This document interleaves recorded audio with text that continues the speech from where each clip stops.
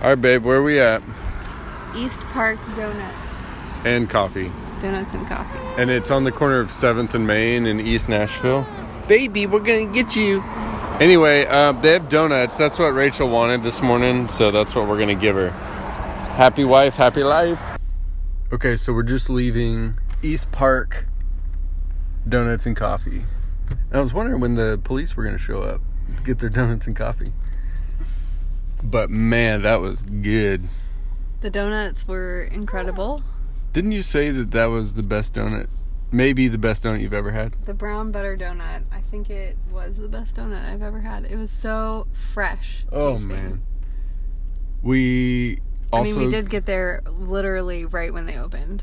So they were already baking away. Fresh. I bet they were there at 5 a.m., maybe 4. Who knows? There was like 5 people back there baking like they were Santa's elves getting ready for Christmas.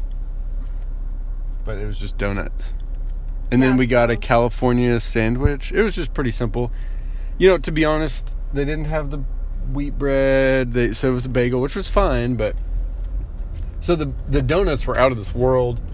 The sandwich was, mediocre. Yeah. So I'd give it a 4.5. Yeah, I think 4.5. Food rating. The pour-over, however, was perfect. Emma, it's okay. You can get a donut next year. 8 months old. Not ready for donuts yet. And what about the atmosphere? What'd you think? The vibe was nice. There was a lot of buzz in there. Where do I turn? I don't know. How do we get home? Okay, I think I'll go straight. Yeah, I liked the vibe. The atmosphere was great. The decor was nice. It was better than Tempo. Although it had a similar sort of like open floor, like bare kind of walls. But they had just enough decorations. I liked it. Yeah. But it was simple. Do you turn here? Yeah. Yeah, I thought the vibe was really good. And there was like people. There was a lot of people in there. I think at some of these places it's like, do they have enough business? But there was just the location. So I'd give that a 4.5. The atmosphere, yeah. Yeah. Yeah. It was nice. It was nice. The chairs were comfortable. Mm-hmm. Yeah, it was pretty good. I think Tempo was a little more friendly kind of atmosphere. Yeah. Maybe. I don't know. The owner didn't seem super thrilled that we were... I asked if Emma could take a tour of the bakery, and she said no.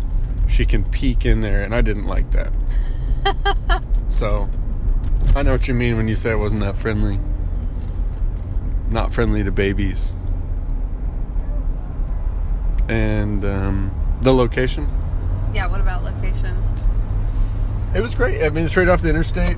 It's right in East Nashville, so you pull off Spring Street East, right off 40 across from the Titan Stadium, and then it's before 5 Points, so it's just kind of right there. Yeah. Great location. 5. That's Good a parking. 5. Good parking. Yeah. That's always a thing for me. Right off the interstate, downtown. The drinks. Coffee was great. Okay, here's what I loved about it. I love the fact that the barista was excellent. I asked him if it was third wave coffee, and I knew that I had made a good choice. Which way do I go here? Do I go... 65? No, 24. I think it's 24. Yeah, 24. You're right. I knew when I asked him if it was third wave coffee, which means it's like sourced from one location. He said it depends on how you define third wave, and then I knew that he was perfect. He taught me something about pour-overs, and it tasted great. So, loved it. Great drinks. Yeah, so I think I'd we'll give that definitely be back to the donuts and coffee. That's a 5. All right, Emma, we're done with the podcast. Hey guys, thanks so much for listening. This is Rachel and Chad. You can follow us on Instagram at Nashville Coffee Tour. Make sure to share, tag your friends, anyone who might come to Nashville at any point, anyone who lives here, anyone who loves coffee, anyone who's alive. Tag them, Nashville Coffee Tour on Instagram.